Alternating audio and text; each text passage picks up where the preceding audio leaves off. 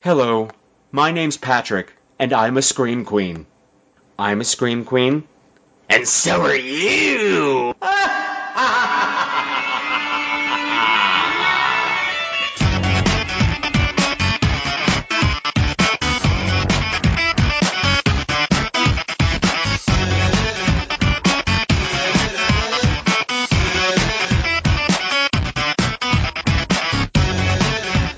Hello again, my beautiful screamers, and welcome to another episode of Scream Queens, the podcast where horror gets gay. This is episode 188, and tonight we are taking another voyage back in time to peek inside that horrific world that caused childhood traumas uncountable, whatever, you know what I'm talking about. But I'm off to a great start already. What I'm talking about is the made-for-TV horror movie of the 1970s. And this time around, by request of my guest, hey, that rhymed, we're going to be talking about Gargoyles from 1972.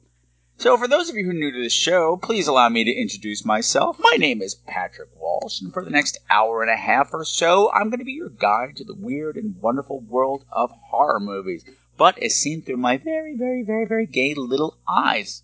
So maybe you'll see something you never noticed before, or maybe not. Who knows? Just have fun, sit back, just go with it. Just go with the flow, girl. Just go with the flow. So since I have a guest this time, I'm going to keep this chatter section short. I just want to say, I have been absolutely miserable for a good 10 days now. I have had my sinus headaches again, or allergy headaches, or whatever they are. I have an appointment with a neurologist next week to find out what's going on because they've been relentless. And I'm starting to notice they're not really attached to my sinuses. But every day has been a slog. It's been very difficult to put this episode together. And that makes me very sad. But hopefully we'll find out what the problem is and we'll get everything all fixed up. Of course, not helping with any of this is the constant up and down, up and down, up and down with what's going on with healthcare in the United States. Because as you know, if the Affordable Healthcare Act gets repealed, I'm going to die. Plain and simple. And this has been an unending source of stress, and this week has been miserable, and the headaches, of course, on top of everything, have just made everything about unbearable. So getting the show together has been very difficult, but it's also been a focal point for me, because if I was not working on this show, I would just be sitting in the dark with, cold cloths on my head, feeling sorry for myself. So this gets me out of my own head and into your business, all up in your said business, as it were. The only other thing I want to talk about, well, first of all, Smoochie's fine. There's been no tragedies on Smoochie front. Smoochie the cat is doing well. I have to be on poop watch with her constantly to make sure that she's going, and you don't really need to hear any of that. So there you go. And the other big news is that the show that I did last fall, the Underpants Godot, which you heard me talk about endlessly, has been nominated for the New York Innovative Theater Award for Best Production of an Original Script. So that is very exciting. That's super cool news. And that was a great thing to happen this week. Again, to get me out of my head and thinking about something about how much my head hurts and how much I'm terrified for my country at this time. And that came as very welcome news. And the other thing I want to say before we get started, I was supposed to have another guest on the show. Toppy Smelly from the Smellcast was supposed to be here. And unfortunately, due to some scheduling confusion, he no-showed, and that's totally okay. This is what happens. I totally forgive you, Toppy. I still love you. I still kiss you. I really would have loved to have you around to talk about Mrs. Parks, because she's right up your alley. But still, it's a pretty damn good show. So everybody, sit back, relax, and get ready to get your gargoyles on, girl. Work it.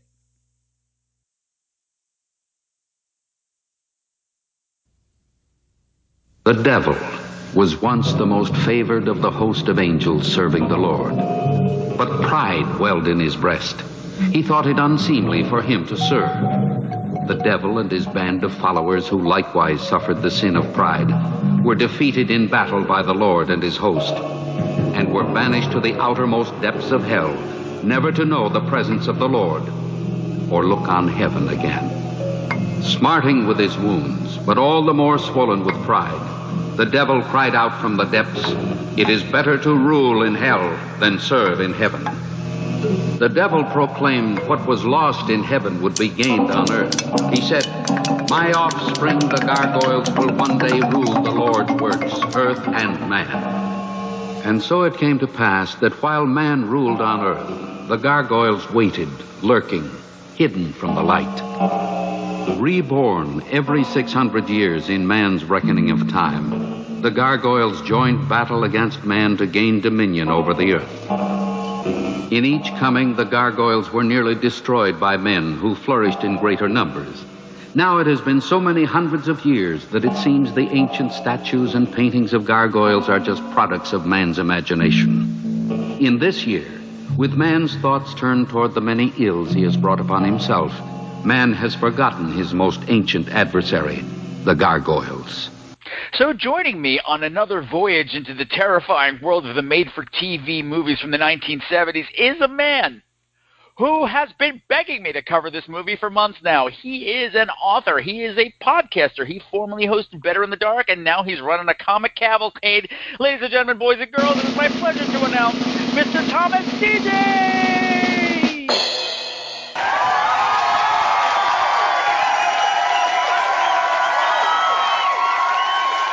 It is an honor and a pleasure to finally be here at the Scream Queen's Cave, Patrick. Well, it's a thrill to have you. As I said, Thomas, you're an author. Yes, I am. And you gave me one of your books to read.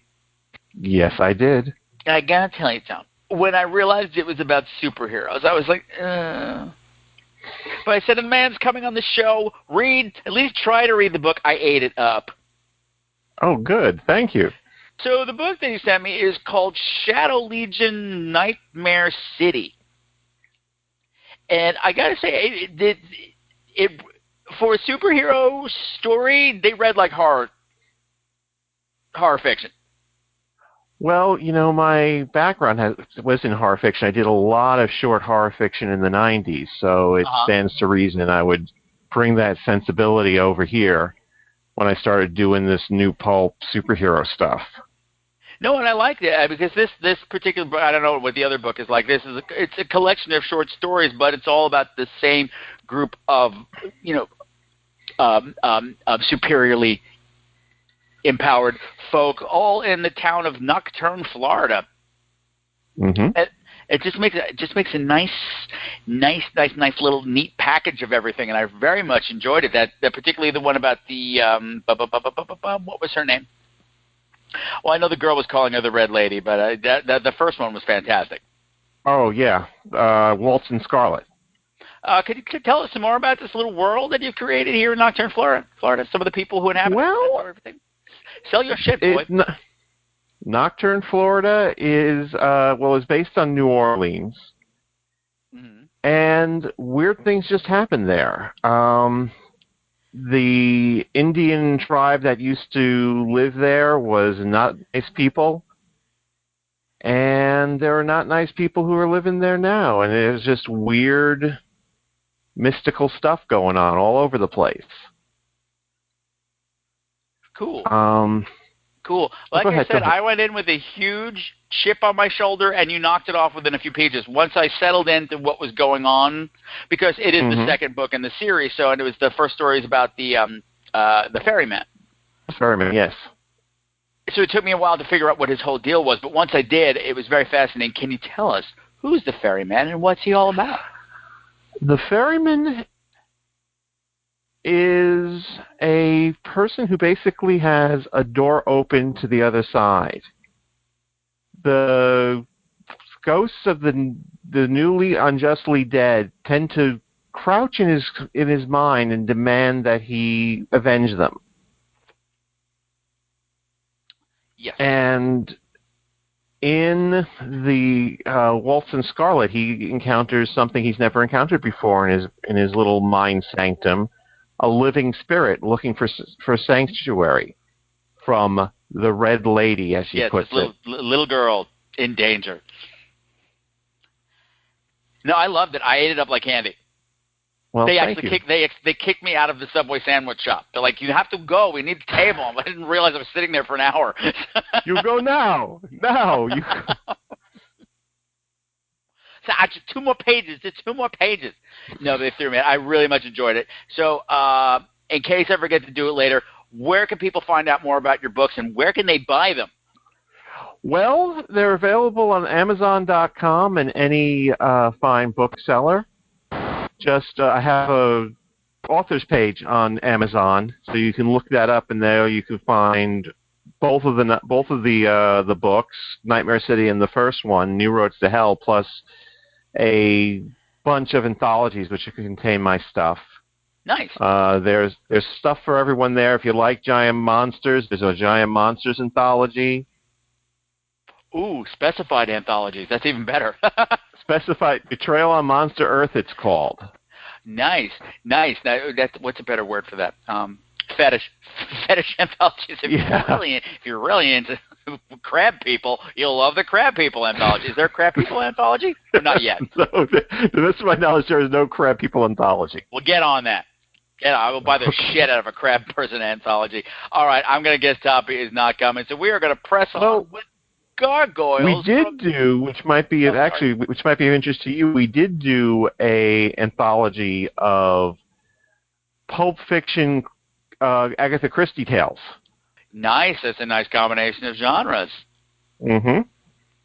All right, so we're going to press on with Gargoyles from 1972. You were very emphatic about picking this one, Mr. DJ. Well, I remember as a young'un watching this on Channel 5 one Sunday afternoon and being freaked out by it. And, of course, that led to siblings for years going, ooh, Gargoyles, going to get you, torture forever. So I have not seen the movie since. And what was neat, I'm watching it going, this isn't anything. Then all of a sudden something started to tingle in the back of my brain. I was like, oh, God.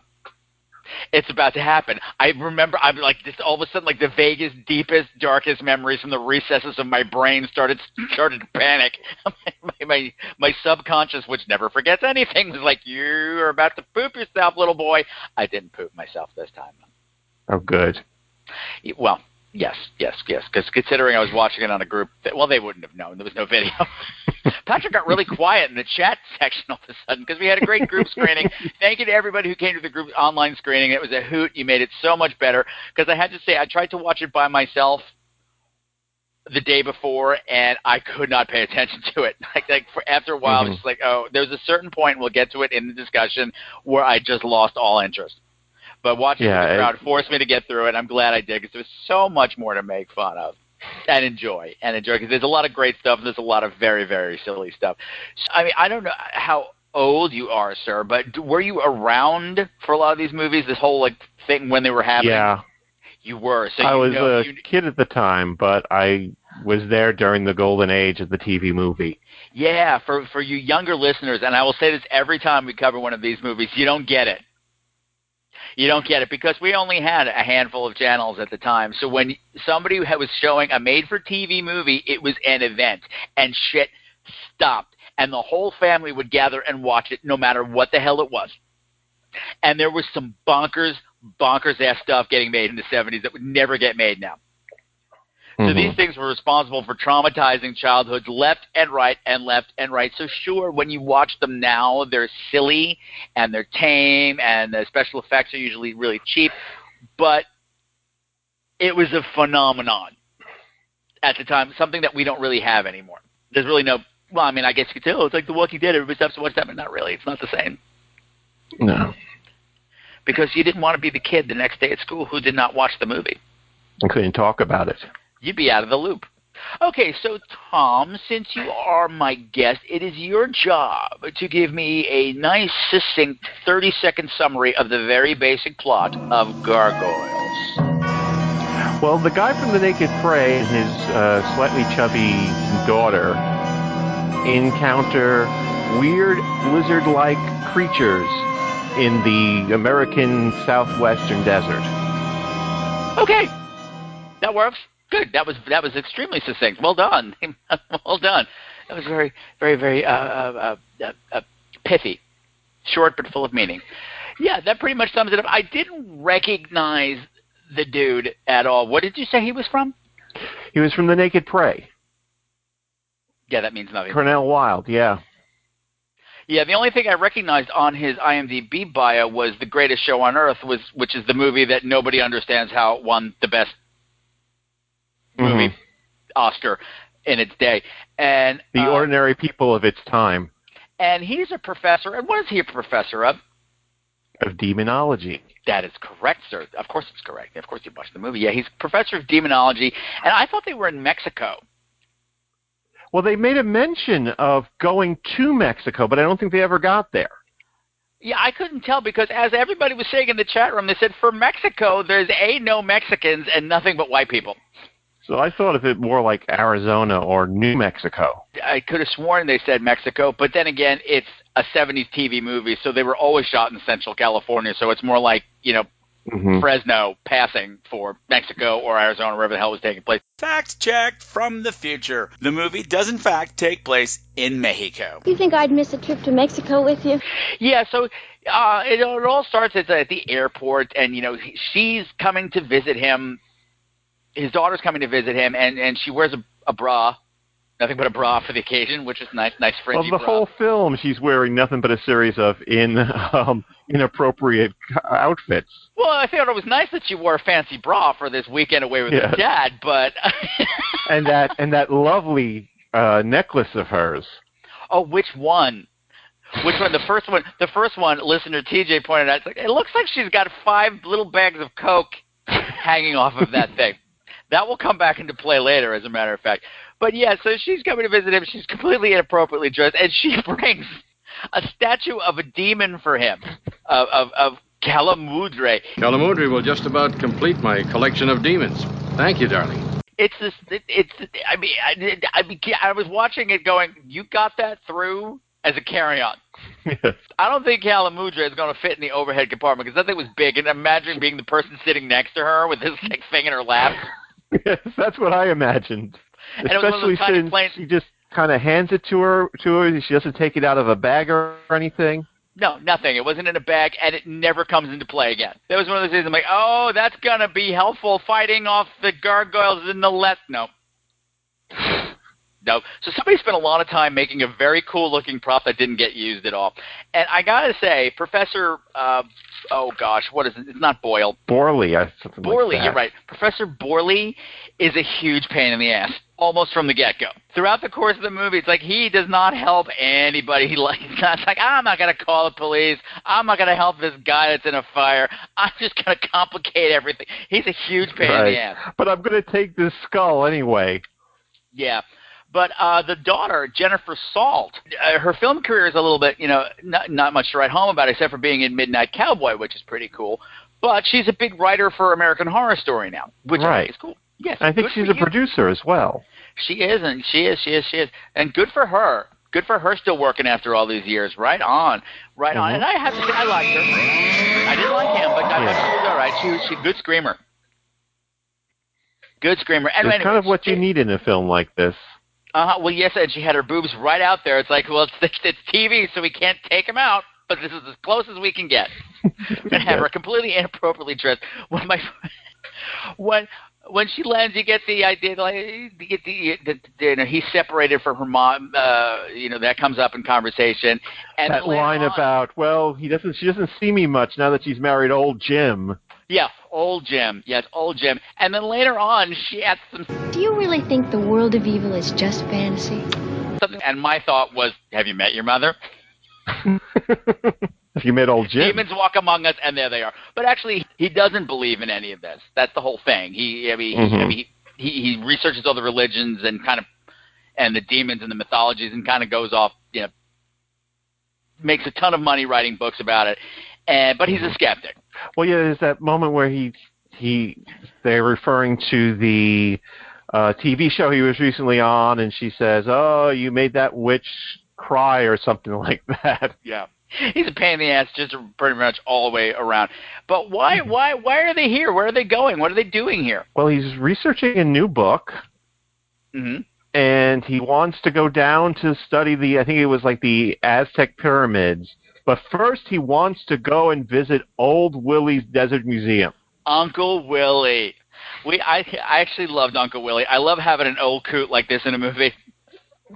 And I don't have the actor's name, but I remember him from Gunsmoke. Chadless was his last name. I can't have it. I'm going to take your word for it. But I just love it because you just know that if I went to his IMDb page, it would be littered with characters named Pops.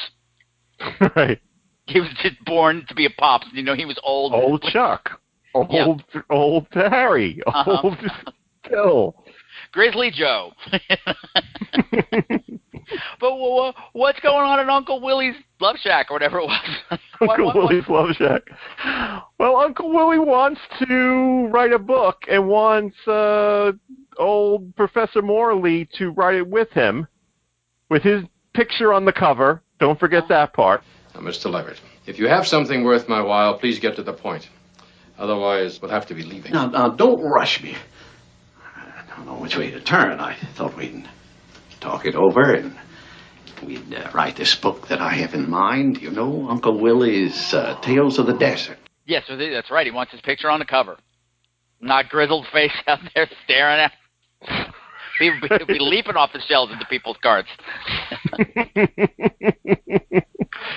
And to show that he has something worth writing about, he takes him back into the shed where there is the skeleton. Yes. Uncle Willie's is this roadside tourist trap that I love. I love, like, when I have to drive across country, I will make an effort to stop at as many of these places as I possibly can because I think it's a fascinating slice of Americana. Not only is it a roadside attraction, it's got that old thing, that old trope that it used to be huge and popular, but that damn highway came in. The highway came, yes.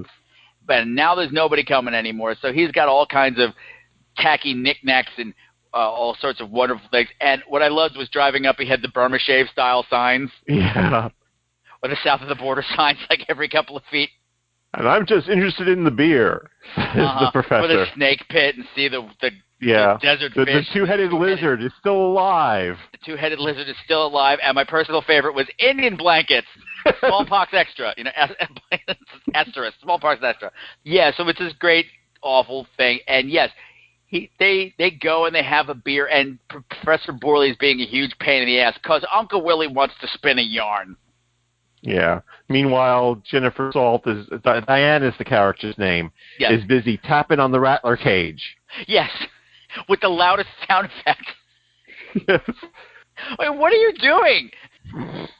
Don't do that. 12 people in the chat room are like, don't do that. Are you crazy? Bang, bang, bang, bang, bang, bang, bang, bang, bang. But yeah, Uncle Willie wants to spin one of his yarns because he's thinking, I'm clearly a creepy old exposition guy, which means I'm going to be dead in 10 minutes, so I want to make the most of my screen time. But Professor Borley's having none of it. He's like, blah, if you're either show me what you got or we're leaving, blah. And he's like, all right. And he basically says, please follow me to my murder shack. We're out in the middle of the desert, in the middle of nowhere. Please follow me to my dark, creepy shack that's even further back off the road, where no one will ever hear you scream. And by the way, don't walk over the meth lab while you're in there. Right. Let me turn on my creepy gas lights. Take it one at a time, super slow. And what does he have in there? It's this big, weird skeleton that the professor automatically thinks is made up. Yes. Well, as anybody would. It's a roadside attraction, for God's sake. Yeah. Yeah, it's this big horned skeleton with wings and shit. He's very impressed by the wing work, though. What is it?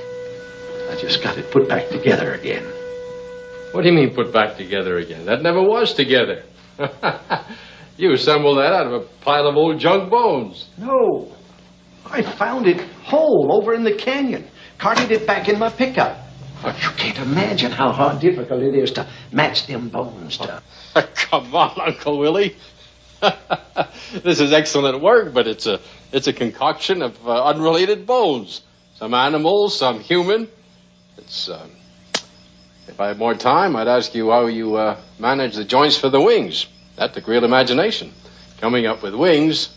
No, this is not a trick. This is not for them tourists. This is the real thing. For a fake, my goodness, what ingenuity you would have had to make these great wings. And as people pointed out later on, when the gargoyles actually show up, like, none of them look anything like that. No. I particularly like the big schnoz on the skull. It did have a big schnoz. Now that they're in there, now he gets to spin his yarn, and Diana's going to tape it for posterity so that her father can, get all the details down. And he's spinning the whole legend of the Indian tribe. Nakatakachinkos. Nakatakachinkos. Can you remember what the Indian word was for the devils in the legends? See, Nakatachinkos. This great chief saw the Nakatakachinko in the desert, and he had the tribe make costumes for all the elders, like the Nakatakachinko, for the ritual of manhood called Nonataya. What about... I got to tell you, coincidentally, I had just opened a great big bag of Cool Ranch Nakatakachinkos to eat during the group screening. So I was like, oh, hey, product placement. Great. It was it's the whatever Indian tribe, Native American tribe, used to inhabit the area.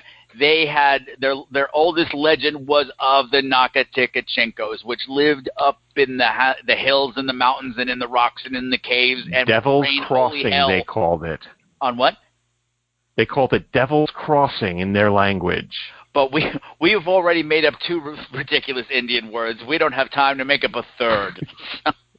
That's right. They called it Devil's Crossing. The Indians named this place Devil's Crossing in their own language back when they had a camp here.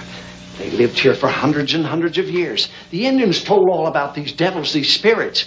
They were real. I've got all the stories. Dr. Bowley, them devils used to live up there in the rocks. Came all of a sudden, like, just played hell with the tribes. Then they chased them off with their sacrifices and their offerings. An old Indian told me it was his tribe's main legend for hundreds of years. Now, ain't that worth a book, ain't it? Nonataya. Which we don't get any details about because their whole chat is interrupted. What happened? Well, there's this great wind thing that we kind of heard earlier in the film while he's wandering around the desert. But there's this great wind thing, and then claws come through the wall of the murder shack. Yes.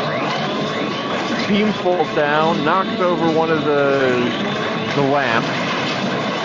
Sets old Willie on fire, prompting the professor to say, oh, he's dead.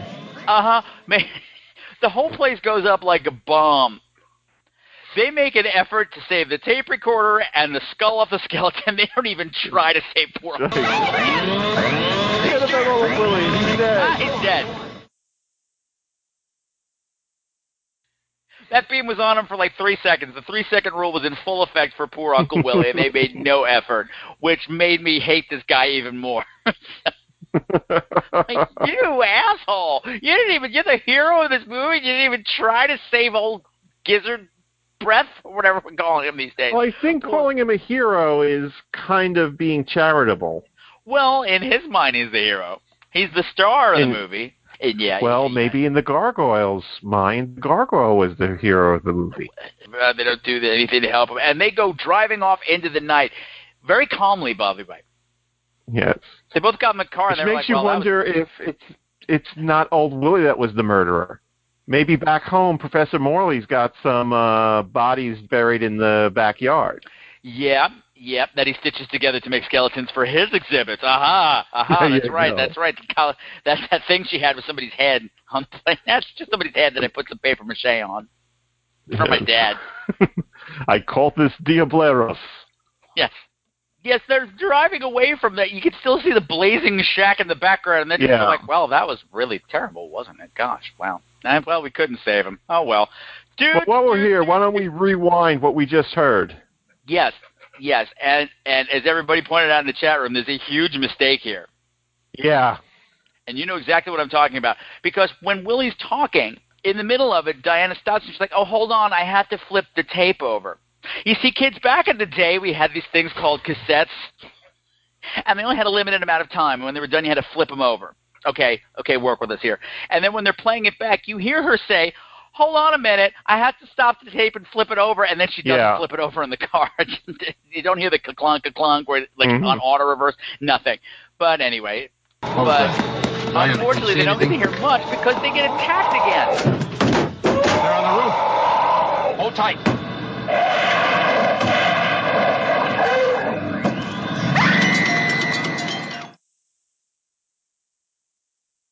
By this big, furry, lizard-like thing that we only see in bits and pieces. Yeah, it's on the top of the car. Smashes the window. Yes. Scratches open the top, and then kind of wanders off.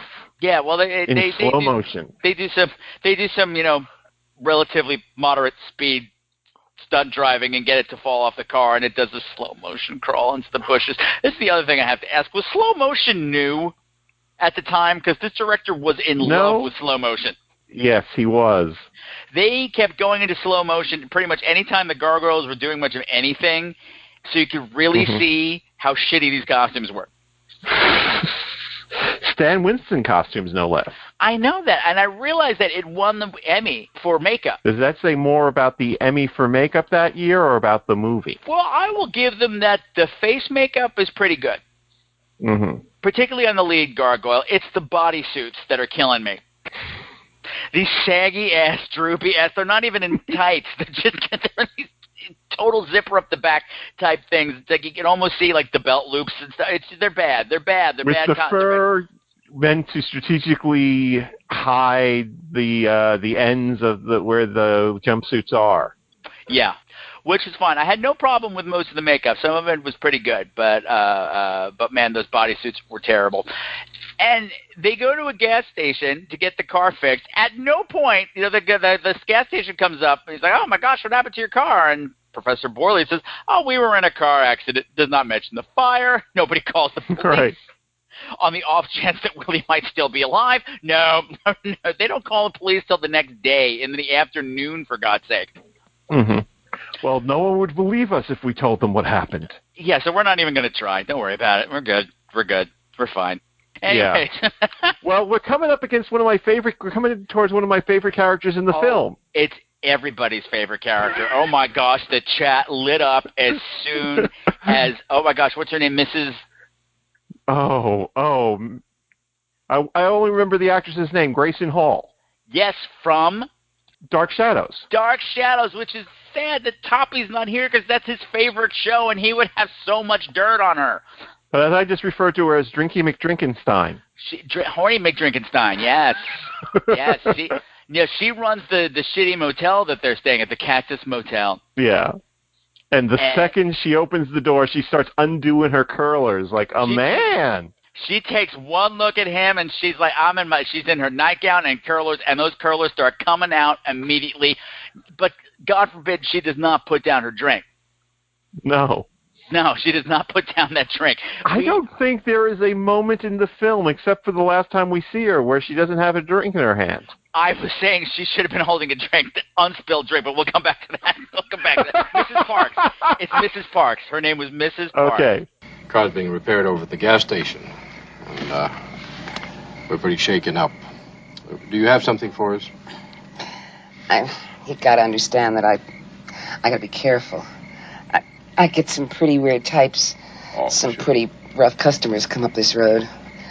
And a woman alone can't be too careful. Right.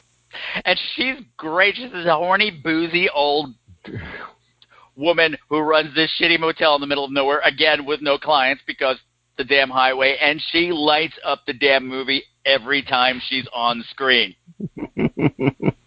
I could not have been happier with Mrs. Parks. And just even walking them to the room, she's trying to seduce him in this really weird way, talking about how lonely it is. Why don't you have a nightcap while your daughter gets some rest, huh? Well, About 2 weeks ago, I had a traveling salesman who was staying here who drove out on that road and got totaled by a semi right in front of my eyes. Well, the engine went right through the front seat. And just a minute before, he had been saying goodbye to me. Well, I can imagine how he felt. Thank you. Thank you. Hmm. And he's just like, oh, good night. And then she seems surprised that her tale of horrible bodily mutilation. Because the next thing she asks is, do you want a nightcap? I know. Did I seduce you with my gory tales? Did I scare you into my bed? I don't know. As someone in the chat room said, the guy probably threw himself in front of the truck to get away from her. I regret nothing. So now it's the next morning, and this is when I realized that. So he slept. Well, this is funny. The professor slept with no shirt on, but pants. Something for the ladies, different set I of guess. pants than he had on the rest of the movie. So I'm like, okay, so he's got sleep pants. Okay, because they didn't look like sleep pants. They were the same color. He was a symphony of beige and brown, as everybody was in the 70s. But this was a totally different pair of pants because I just had mentioned how hot his ass looked in those shit brown pants. And now he's in a different pair of shit brown pants. And she gets up at noon, and I went, wow, the daughter wore more to bed than he did. Because she's wearing one of these, like, granny nightgowns. Sensible nightgown. Not diaphanous at all. I was very disappointed. There was no diaphanous anything in this movie. Isn't he playing the tape over and over again, which is what wakes her up? Yeah, he's like, oh, I'm sorry. Did your screaming wake you up on this tape that I can't stop playing? He's obsessed with the tape. At one point, he took it into the bathroom to play it in there so he wouldn't scare her again. I'm thinking, is he going to spank it to this tape? The only thing that would have made it better is if he did like this kind of like side-to-side eye move to make sure nobody was there before he started playing it. Mrs. Park's head suddenly appeared in the window. Hi! Oh, I'm sorry. I heard screaming. I thought something sexy was happening. Would you like a Mai Tai? I've got a barrel strapped to my neck like a St. Bernard. Anyway. But now they finally decide to call the cops. Right. You know, it's easily 12 hours later. And they go with the cops out to Uncle Willie's, and it's, of course, all burned to the ground. But what's going on? There are a bunch of bikers led by Scott Glenn. By skinny-ass Scott Glenn. Scott Glenn, who would later be in Silence of the Lambs and a million other things, but he's super young here and super 70s hot. The shaggy hair, that disconnected, disinterested face that was very popular at the time. Because he's never really too concerned about anything that's going on here, which is totally fine. I don't mind it. Because it's Scott Glenn. Right. And pretty much everything he gets introduced to him is completely ridiculous anyway, but we'll come back to him. Yeah, so there's all these bikers running around, not even like motorcyclists, they're dirt bikers. And I was but they're pretty mean to the chief. They're like, there's your answer. Yeah. So the police naturally assume that these hardened criminals are the ones who burned down Willie's shack because they had taken some stuff. So like they burned down the whole place and they looted it, blah. And they have a thrilling, again, moderate speed chase through the desert. And there are a couple of leaps of the cop car over various ravines and shit, and everybody kept saying in the chat room, making Dukes of Hazzard cracks. Like, oh, those Duke boys are at it again, burning down Uncle Willie's. Duke of mild discomfort, more like it. But of course, Diane is not having any of it. They didn't do anything. And she's wearing, by the way, at this point, she's wearing that big boxy shirt. Yeah, she went from the fringy bra to like the dumpiest, brownest, unfitted. Yeah, it's easily 2 sizes too big for her. Yeah, I mean now she's dressed for an archaeological dig. And I thought, oh, I guess except for the flares. I said, oh, I guess she wasn't. She's wearing her dad's stuff because she didn't have clothes. No, she just got off the plane. She would have clothes. Whatever. She's wearing this big, ugly thing. But I guess it's for the reveal later on. Of yet another fringy bra. Oh, gosh. I'm glad. No, but we'll get to that when we get to that. I'm glad she brought so much fringy under things for this trip with her dad. I know what my dad likes. This seems appropriate. Creepy. So the bikers are arrested, and they have to walk back to the motel. And now I get a little fuzzy of what goes on. Well, then it's night, the next night. Right. And I guess Professor Killer Guy... There's more. This is when he sneaks into the bathroom with the thing. Oh, okay. I think. And then he goes to bed. Mm-hmm. And when he goes to bed, this is the scene where the hair started to go up on the back of my neck going, warning, warning, warning, childhood trauma approaching, childhood trauma approaching. And this was it. He's in bed, and you just see little clippy claw hands come up over the railing of the bed. First one, and then another, and then this hideous lizard beaky face rises up, and all panic ensues. That's really all I ever saw of the movie. That was it. Mm-hmm. That was it.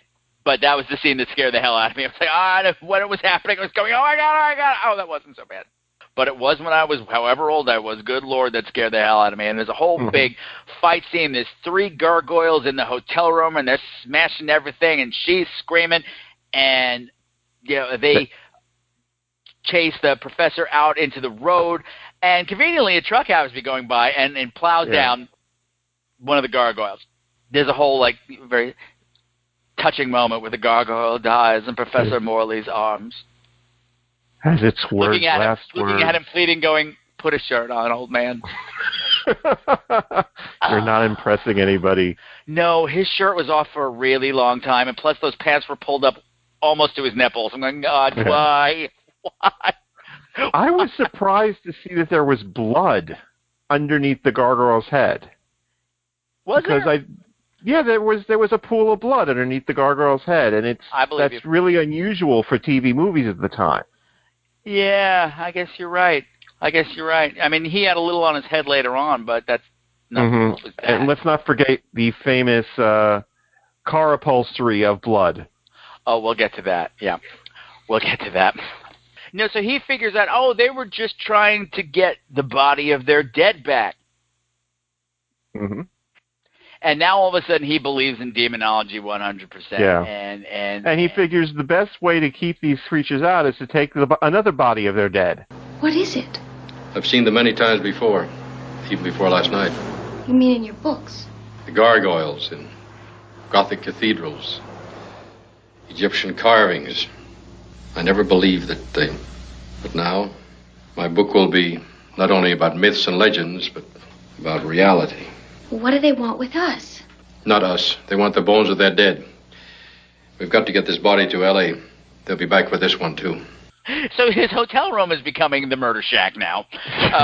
We've got 2 dead bodies in there now. A skull and a dead body, and Well, the skull was taken, though. Oh, did they take it? Okay. They took the skull, yeah. Okay. The important thing to remember is that now he's got a full dead body gargoyle in his bed. In his bed. No. Mrs. Parks comes calling. Where will we put this? I'll put it on. At least put her on his bed and not her bed. Here, Diana, put it on your bed.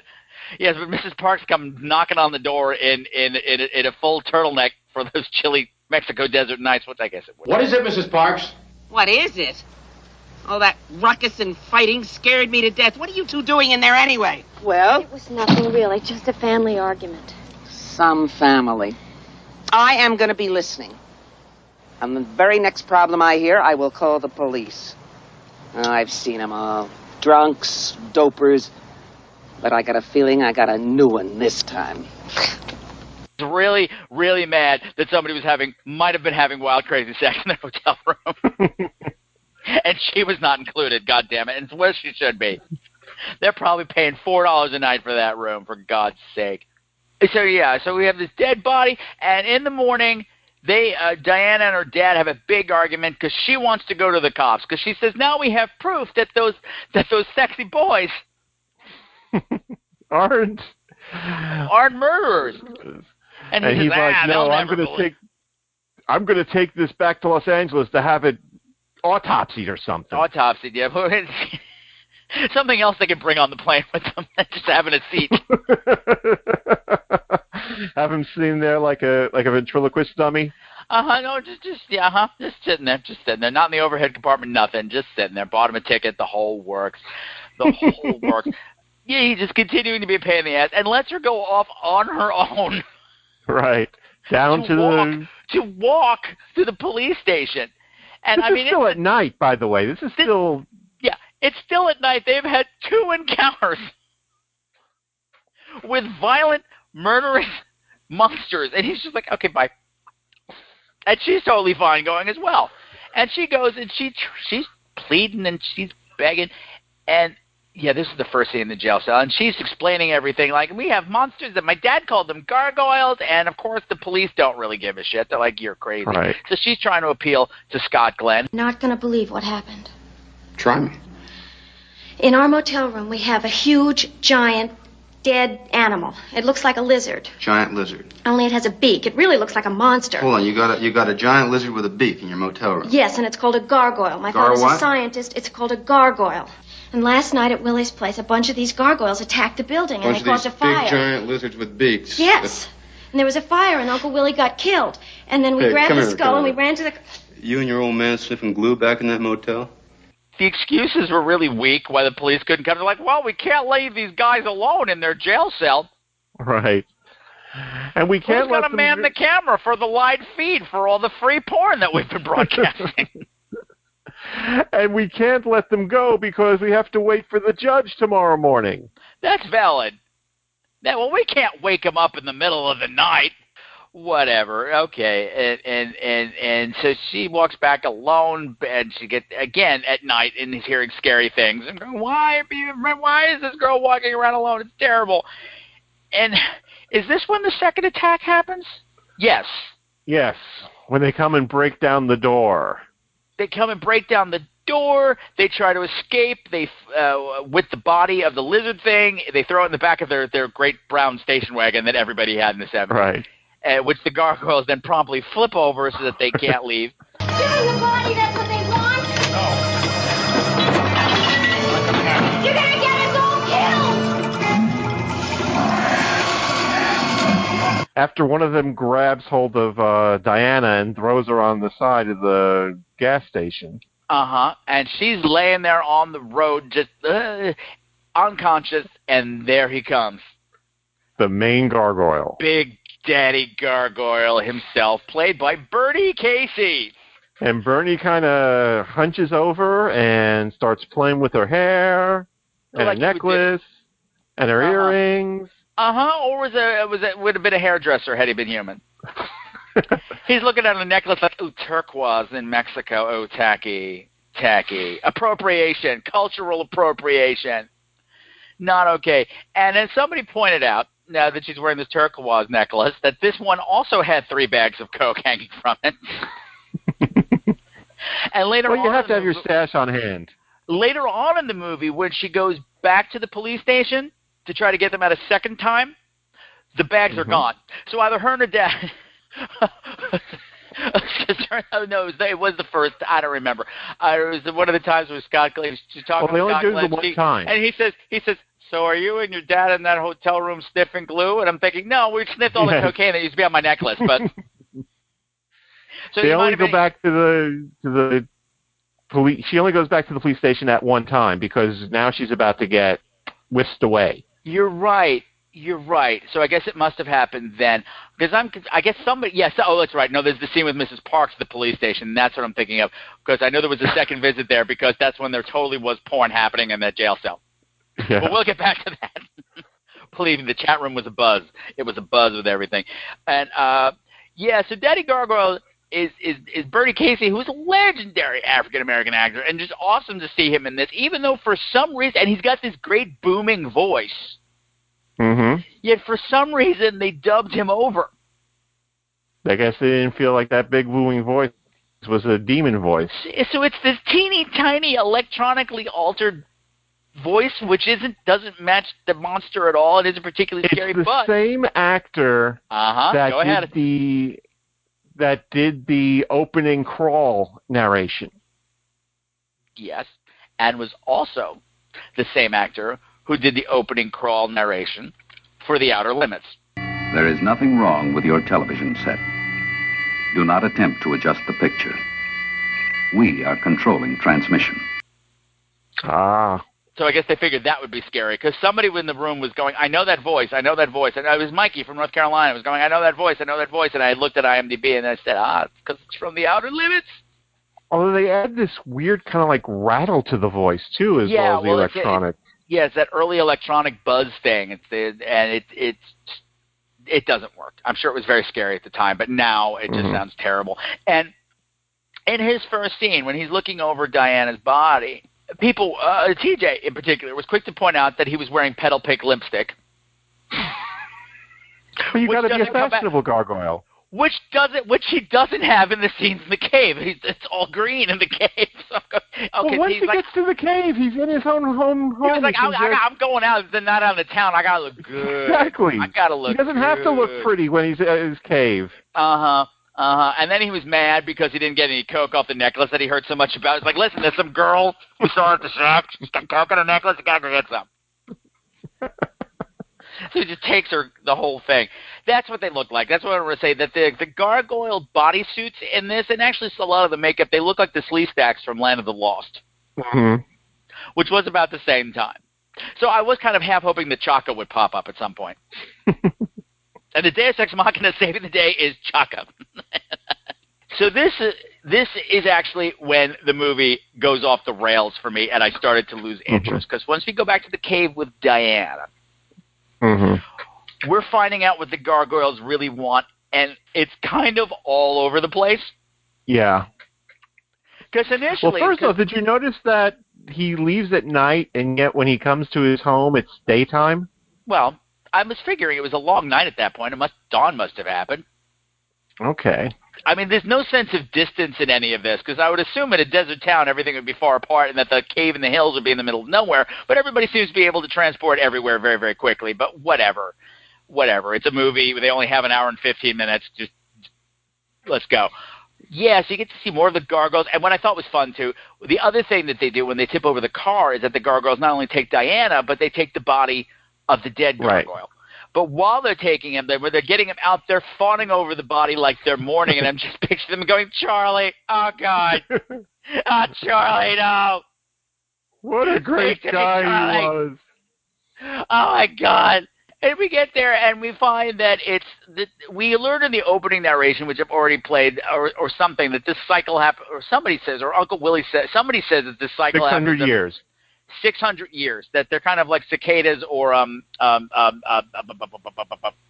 locusts, that they have a cyclical breeding pattern, and this is their breeding year.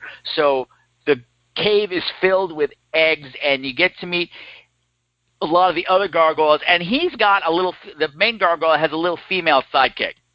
Yeah. Who I enjoy Mrs. Gargoyle. Because Mrs. Gargoyle, because she was waiting outside the cave like, you told me you'd be home immediately after work. The roast is ruined.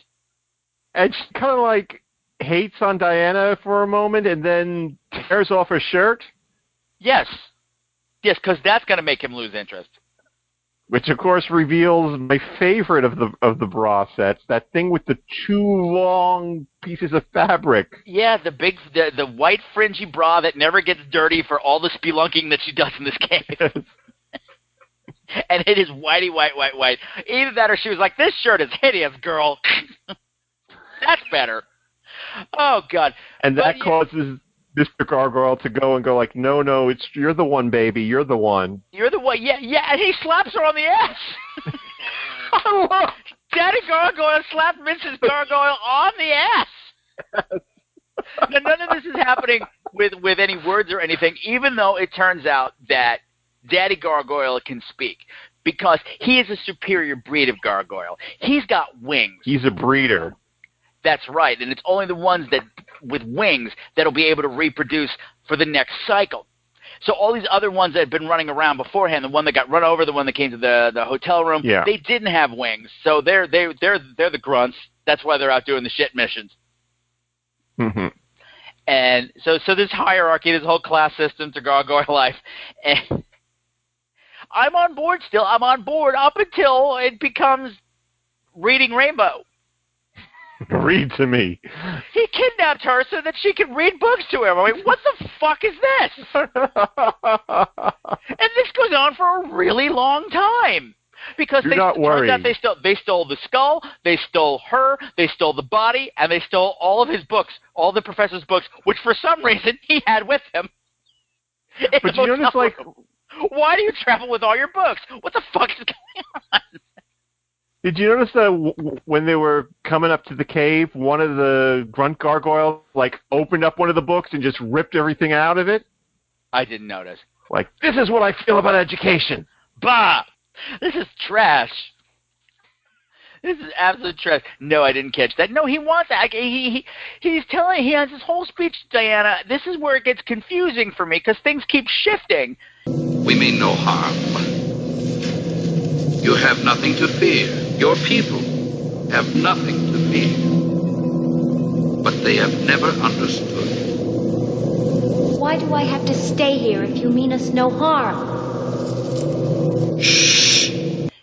Yes, humans have nothing to fear from us. We just want to live and reproduce and go on with our lives, except you've been murdering people and you're continuing to murder people, and then after this whole speech, we're talking about wiping out all of humanity. So either he was lying to her, which I would buy, but then why read to me? What? What? And then we don't get to hear any of Dad's books, which is fine. She gets to read to him some like gargoyle erotica. Now you will read to me. Pray read this and heed it. My account delivered with hope of redemptions to the Holy Fathers this first day of July in the year 1417 by Germaine d'Argent, a poor woman of Lourdes. Go on. Your voice pleases me. The sin was not my own, but forced upon me by the incubus, who of a night did slip into my bedchamber and taunt and seduce me with demons' promises until I was as if on fire. He was of uncommon height and finely built, a devil's face of frightful beauty that did put me in a spell. I had no will of my own, but did let the incubus do his will until I was driven mad. Just get me in the mood, Diana, and then I'll rock your world. Which I can see why Mrs. Gargoyle is getting jealous. He never asks me to read rock at him anymore. And remember, we got that weird scene with Professor Kills-a-Lot. Which weird scene would that be? Okay, there's a scene where they're getting ready to they're forming. He bursts in onto the police station, saying there are gargoyles and we're going to track them down. I want a search party. I want dogs. I want helicopters. The whole 9 yards. And all they could do is like release the dirt bikers. And he's explaining about there are these legends of these things. They seem to come up every 500 years, and there's a rumor that they take human women. There have been outbreaks of things like this. You see them in the legends of a dozen different cultures, stories, paintings, sculpture, ancient Egypt, Babylon, Yucatan, medieval Europe. They always look the same. It's as if they've existed along with mankind from the beginning of time. They were the evil ones, you see, the demons, the gargoyles. What's that add up to for us? Well, I think we have the same creatures here. They show up, about every 400 or 500 years. I'm guessing that's their incubation period. Eggs are beginning to hatch again. And the chat room was buzzed with blah, blah, blah, book learning, blah, blah, blah, blah, blah, blah. Oh, my God, nobody asked for a lecture, Professor Boring. His name is Borley, but I think somebody, I forget who it was. I think it may have been Woody dubbed him Professor Bore Me. Can you just take us to the girl with the big boobs and the bra, please? But the thing that you left, thank you for bringing up this scene, because the thing that you left out was the return of Miss Sparks. Mrs. Parks. And the first thing she does is he reaches into the sheriff's drawer for a pint of whiskey. I hid in my cabin while it was all happening. Screaming and breaking. Okay. They tore down Dr. Bowley's door. I don't know what was happening. And that girl girl was screaming for help. Now, did you see anyone? No. No, I was afraid to go outside. Something funny was going on about an hour before. Fighting in Dr. Bully's cabin. Yeah, well, because she shows up, she's, oh my gosh, all this stuff happened at the hotel, and there was so much noise, and all the doors have broken down, and she's holding an empty glass, and people was like, oh my God, her glass is empty, and as she's talking, and this happened, and that happened, and without breaking anything, she's just like, knowing that there's a bottle, somehow sensed psychically that there was a bottle of whiskey in this drawer, and pours it and drinks it, never pausing to take a breath. Nobody acknowledges that she does this. It's fantastic.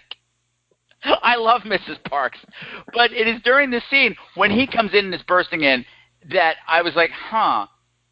Scott Glenn is now on a wife beater, and he's all oily.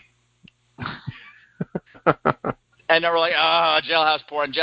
And then I noticed, is anyone else seeing that the two guys in the deep background in the cell have their shirts off? We're like, oh, here we go. No, you guys can go look for your daughter. We're going to stay here. We're good. We're fine. No, but the bikers do want to help out because, well, hey, they're in jail. What the fuck? But this is why I hate Professor Borley.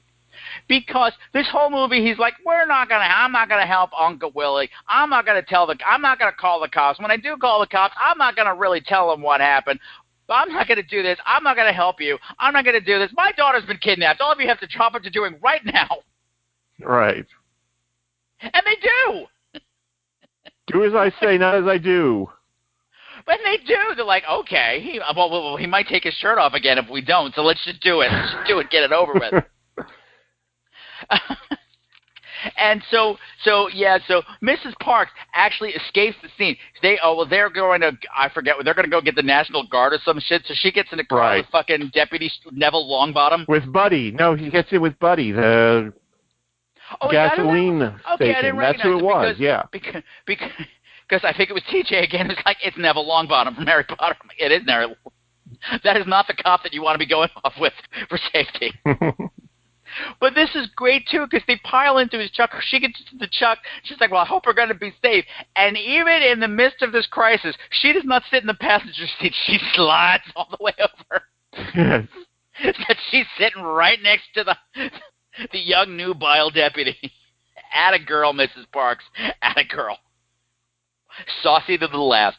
So this cavalry is forming to save Diana when really she doesn't need saving. She just needs a bookmark or a book light because she's reading in the dark in this case, but whatever. But I guess she's reading by egg light because the gargoyle, they glow. They glow. And also, these eggs are massive. Who laid these eggs? You would need a gigantic vagina to be found those eggs. I'm looking at Mrs. Gargoyle and going, unless you grow rapidly in the next few days, I don't see how any of this is coming out of you and you living. Maybe that's the whole thing. Maybe you don't. I don't know. What the hell goes on in gargoyle communities? I don't know. But I'm saying there's another gargoyle around here, the one with the giant vagina who's going to pop up at the end and eat all of you. But no, it didn't happen. So cavalry forms, and they go and they get attacked by gargoyles, and most of the cavalry gets killed. And then my favorite visual happens. At the end of the battle, when it's just Professor Borley and Scott Glenn left alive, up comes riding on horseback is a gargoyle. Is Daddy Gargoyle. It's not Daddy Gargoyle, though. It's not. It was a different one, because that's what I thought at first, too. And as Tara said in the chat room, she's like, I checked my phone for literally 15 seconds, and I come back and there's a gargoyle on horseback. What the fuck just happened? I'm like, oh, they're barebacking. Well, you forgot. Gargoyles love barebacking. Yes. With horses. Just keep it in the But you forgot the fate of poor Mrs. Parks.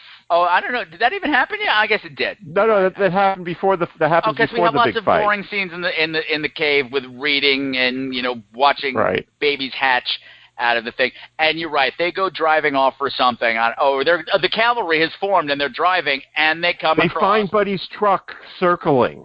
And I was like, oh, Ghost Truck. That's the next movie of the week. But then one of the other deputies just really casual was like, oh, hey, there's a person hanging from that pole. Like you get. For some reason as a kid, that stuck with me. Maybe because I was so into Mrs. Parks, just having her upside down with a scratch in her face. It's Mrs. Parks hanging upside down, tied to this pole, and she's dead. Which there was much grieving in the chat room. And myself, I was like, no, not Mrs. Parks. No, which is why the best character in the movie. She's the best character in any movie ever, and that's why I thought it would be great that in her dead little hand there's still a glass of scotch, right side up, so it didn't spill. Because my ex-partner, Mr. Brad, had this alternative personality called Safety Girl, and Safety Girl was all about the prevention of alcohol abuse, meaning that Safety Girl would teach you how to do, parallel park without spilling your martini. That kind of alcohol abuse. So when I said, "Oh, what would be great if that happened," he was like, "Safety Girl would have approved of that." And what was amazing too, when they find the truck that's circling, in that hump seat, appropriately, she was riding the hump seat. Mrs. Parks was riding the hump seat. In the seat next to the there's nobody in the truck, of course, but there's a huge blood stain where she was sitting. It looked more like a jelly stain to me. It did kind of more look like a jelly stain, but somebody does say, "Oh, it is blood and jelly." It's mostly blood. But when she said when she's up there in her white turtleneck, the only blood is on her face, and it's a drop. So I don't know whose blood that was. It might have been jelly. Probably buddies. Killed them both. Had a sandwich. And in that heat, the jelly does melt everywhere. It's there. It's very okay. It was time for gargoyle lunch break, so gargoyle got to eat, man. Yeah. So then the big battle happens. Then the gargoyle rides up on horseback, saying, "We have Diana," blah blah blah. Because the other daddy gargoyle was still getting read to this whole time, because reading is fundamental. And it was notably smaller. No. It is Daddy Gargoyle. Daddy Gargoyle leads. Don't make me get a photo. Don't make me get a photo still. Don't make me get a photo still, because it's Daddy Gargoyle. Okay, I will shame you on the podcast, because I'm going to stick to the fact that it was whatever. The gargoyle rides up, and I said, "You have wings." You rode That's here why on it was Daddy Gargoyle, and you have wings. You lazy Remember, bitch. Daddy Gargoyle is the only one with wings who isn't Mrs. Gargoyle. I thought a few others had wings. I could be completely wrong. But, no wonder they were so excited there were more breeders. We can't fuck for everybody. We can't fuck a whole other generation into existence. Because that means the next generation is all going to be inbred. That's terrible. But I'm like, you could have flown here and made a great entrance and scared the hell out of me. No, I'm riding up on horseback. Off the set of Gentle Ben or whatever bullshit was on the next lot over. And then we go back to the cave, and it's this really kind of lackluster finale. Well, they drag Professor Kills-a-Lot into the cave, and Daddy Gargoyle has that speech about, "You will never see another human again." Yes. Do you think that you tricked me into bringing you here? You only tricked yourself. You and your daughter will never see another human again. 500 years we waited. And now our eggs have begun to hatch again. But we must have time enough to grow strong before you and your kind destroy us. And we shall not die. It will be you and your kind that dies. It is you who will die. Yes, you have nothing to fear, but you who will die. Then he goes back to his rumpus room to have Diana read for him. Then Professor Kills-a-Lot sees a birth of another gargoyle. Oh, right, because this is when she's reading the erotica, which was fantastic. And it's erotica. It's like, "This is my diary. I am just a poor, simple woman in 1873. And she's this long tale about how she had sexual encounter with an incubus. Mm-hmm. Which she then describes. I'm like, "That's just a dude. That's a dude. That's a dude." He just said he was an incubus. And then madness descended upon me, and as it was phrased, everybody was like, so you had an orgasm. Okay, so that's it. You had your first orgasm, and you think you went crazy, because you're writing pretty lucidly for a crazy poor person who's uneducated, as you've already said in your opening statements. But anyway, so that's right. So that's happening. He's spelunking. I don't know what. As I got very. Well, he climbs. He gets out of the cave, runs into the sheriff and Scott Glenn, Sweaty Scott Glenn, and he's like, "We have to kill them now, because there are hundreds of eggs, and they're gonna hatch." Yeah, and he's like, "You got to call in this person, this group, and that group. We're going to need all these things, none of which we see because they're out of the budget, which is fine." Oh yeah, so him and Scott Glenn go on an egg killing spree. Something happened where Mrs. Gargoyle helped Professor Borley with something, like brought him to Diana. Yeah, brings her to where Diana is, because of course she's like, "I want that girl out of here." Yeah. Yeah, and then he thanks her later by saying, "Oh, thanks for the help, Mrs. Gargoyle," and then hits her with a rock. Crack! You're a fucking asshole, Professor Borley. Asshole to the last goddamn frame. And meanwhile, Scott Glenn is left to do all the dirty work of destroying all the eggs, which he does with, I guess he had gasoline? A can and a half of gasoline, because that's going to kill hundreds of gargoyle eggs. Well, yeah, apparently those eggs are super explosive, because he basically threw his cigarette lighter. They're made of the same stuff that Uncle Willie shack was made of. Yes, because this place goes up like a bomb. Instantly. So now all the gargoyles are dead except for, most of them anyway, the baby ones anyway, except for Daddy Gargoyle and Mrs. Gargoyle, and there's a whole thing with Diana, and then I don't know, he hits her with a rock. Well, he's about to take Diana away with him. Yes. When Professor Kills-A-Lot takes a rock and breaks Mrs. Gargoyle's wing. Just like a one-wing gargoyle sings a song, sounds like she's singing. Sorry, I'm back now. And says, you both can leave, but leave my daughter here. It's only her wings. She can walk. That's what he says. She can walk. Fuck you. Daddy Gargoyle goes, how clever you are. Your choice has allowed you and your daughter to survive. It also allows me and my kind to survive. Perhaps at the price of your supremacy on Earth one day. And then we finally get to see him fly. Sort of. Yeah. Flying with non-flapping wings. Clearly just hanging from a crane. But I'm sure at the time, it was big news. And it's like he carries Mrs. Gargoyle from like her underarms or something, as opposed to just like cradling her. Yes. Yes, smashing that broken wing deeper into his chest. And that's it. The movie just ends. There's no denouement, there's no tag scene, nothing. It's just over. But then again, that was very indicative of the time. Like, you see a lot of these older horror movies, like I'm thinking of like Hell Night and things like that, where the big final battle happens and the movie's just over. It just stops as opposed to ends. Yes. And we're done. Which is fine. I get it. It's at the time, but it was actually very fun to watch with the group. It was fun to revisit it again, but my goodness, I mean, it is eye-opening to go back and see a lot of these and just see how not great they were, considering that this one is beloved. Like this is one of the most recognizable titles out of this era. This is one of the few that got a DVD release. It sure did. It sure did. It's available on Shudder right now.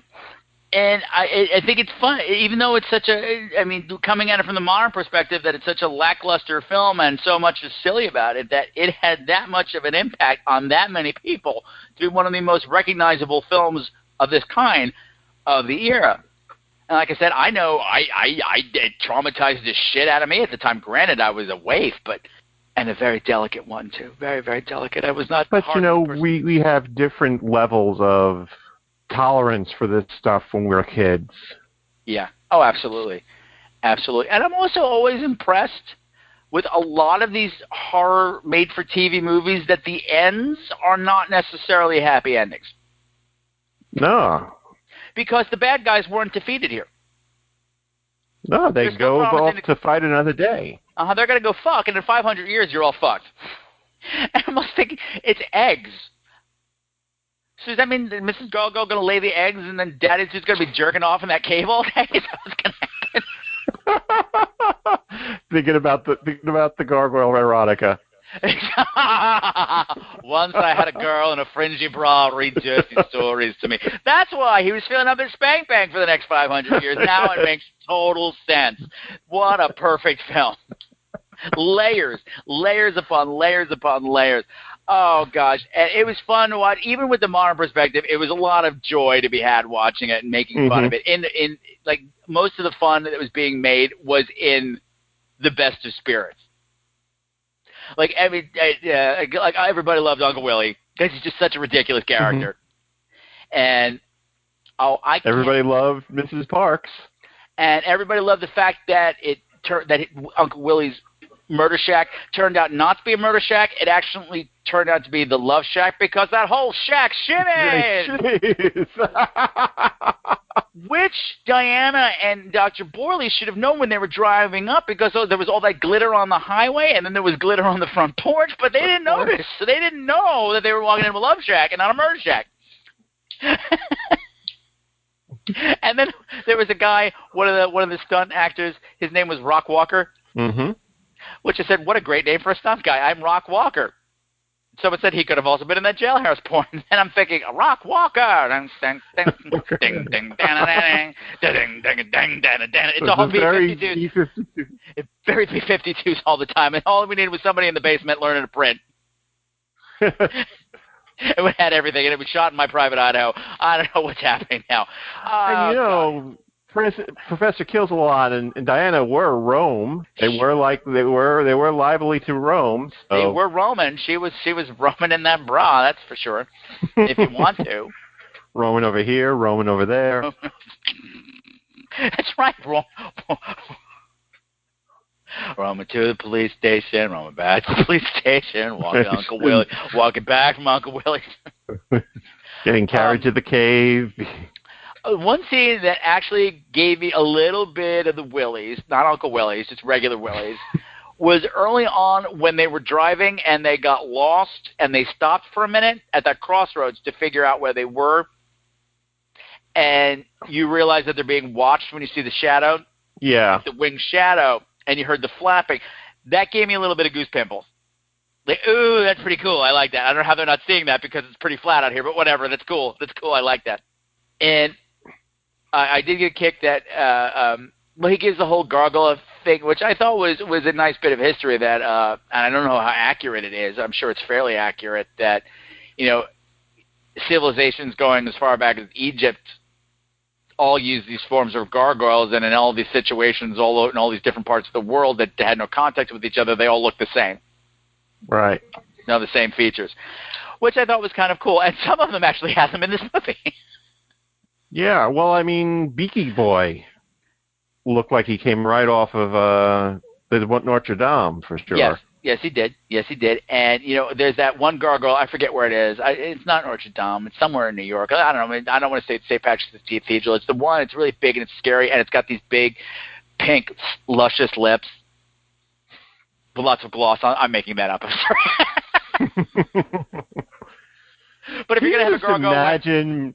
Daddy Gargoyle just looking in a mirror, just like putting that stuff on, saying to Mrs. Gargoyle, I'm going out tonight, and you can't stop me. That's not even your shade. I like it. It makes me feel good. What do you know? You're only 3 days old, and I'm 4 days old, because they're also just only a few days old. A few weeks old, he says, yeah. Oh, okay. I thought it was a few days. All right. Even so, they have a great growth rate. What I want to know is, how did he learn English in just a few weeks? Okay, why you got to ruin it? I'm just wondering. It was pretty damn good English. I don't know, maybe they had TV reception in that cave. I don't know, I got nothing. Sitting around watching Andy Griffith? Well, if that's the case, then one of the gargoyles should have been like, well, golly, that would have been great. Dynamite, that would have been amazing. I don't know, he didn't know perfectly, but he didn't know how to read. All of a sudden, for a little bit, it was an after-school special. When gargoyles can't read. Flappy Gargoyle doesn't know how to read. He's the king of his people, but he never learned how to read. Na, na, na, na. Sad Hulk music. Na, na, na, na. Yeah, oh gosh, what a fun movie. Thank you for joining me, Mr. Thomas. Now, why don't we remind people again where we can find your books? Okay, the first two novels in the series, New Roads to Hell and Nightmare City, are available right now on Amazon and wherever other fine books are sold, like Barnes & Nobles and the like. And here's something that I've held back just to share with you. Oh, that's right. Patrick. You said you had a big announcement. Oh, my gosh. I had a big announcement. We are now going in. I'm starting my own publishing house. You are? I am, with two of my friends, and the third book in the series, which is called Machina Ex Deus, which has people punching robots in the face. I know what that means. Will be out late this year. Fantastic. Good for you. Congratulations. Thank you. What a bold move. I mean, it's nothing like starting your own 7-Eleven, of course, but that's a conversation that we had off the air that you people don't need to know about. You don't need to know about. But well, I could sell them in 7-Elevens. You could. It's your 7-Eleven. You can do whatever the fuck you want. That's right. Damn it. I'm sorry. I'll give you your gas, but you got to buy this book, too. Sorry, it's my 7-Eleven, my rules. Otherwise, I have this professor of demonology who will take his shirt off if you don't. Okay, Thomas, thank you very much for joining me for Gargoyles. I'm sorry, Toppy Smelly, that you didn't make the party. What a bummer. We would have enjoyed it. I'm going to pretend that he's off somewhere partying with Mrs. Parks. Drinky. Drinky. That's a great way to end it. Thank you very much, sir. Have a good night. Good night.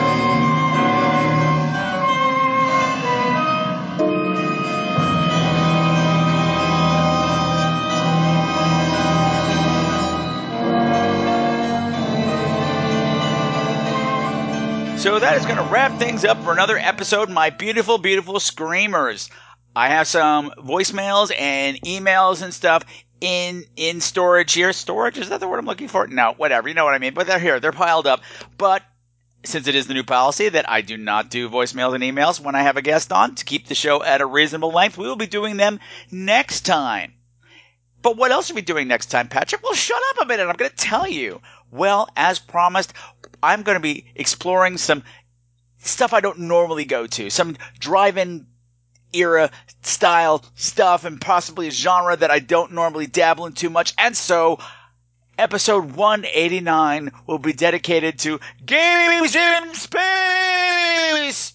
Well, maybe the movies don't have gays in them, but I'm watching the movie and that puts me in space, so therefore it will be gays in space. Just shut up. Work with me. So the movies I'm going to be covering are a movie called Queen of Blood and also Mario Bava's Planet of the Vampires. And I know that one is available on YouTube and Queen of Blood is available on Amazon Prime. So hopefully you'll be able to play along at home with me because that will be really super cool.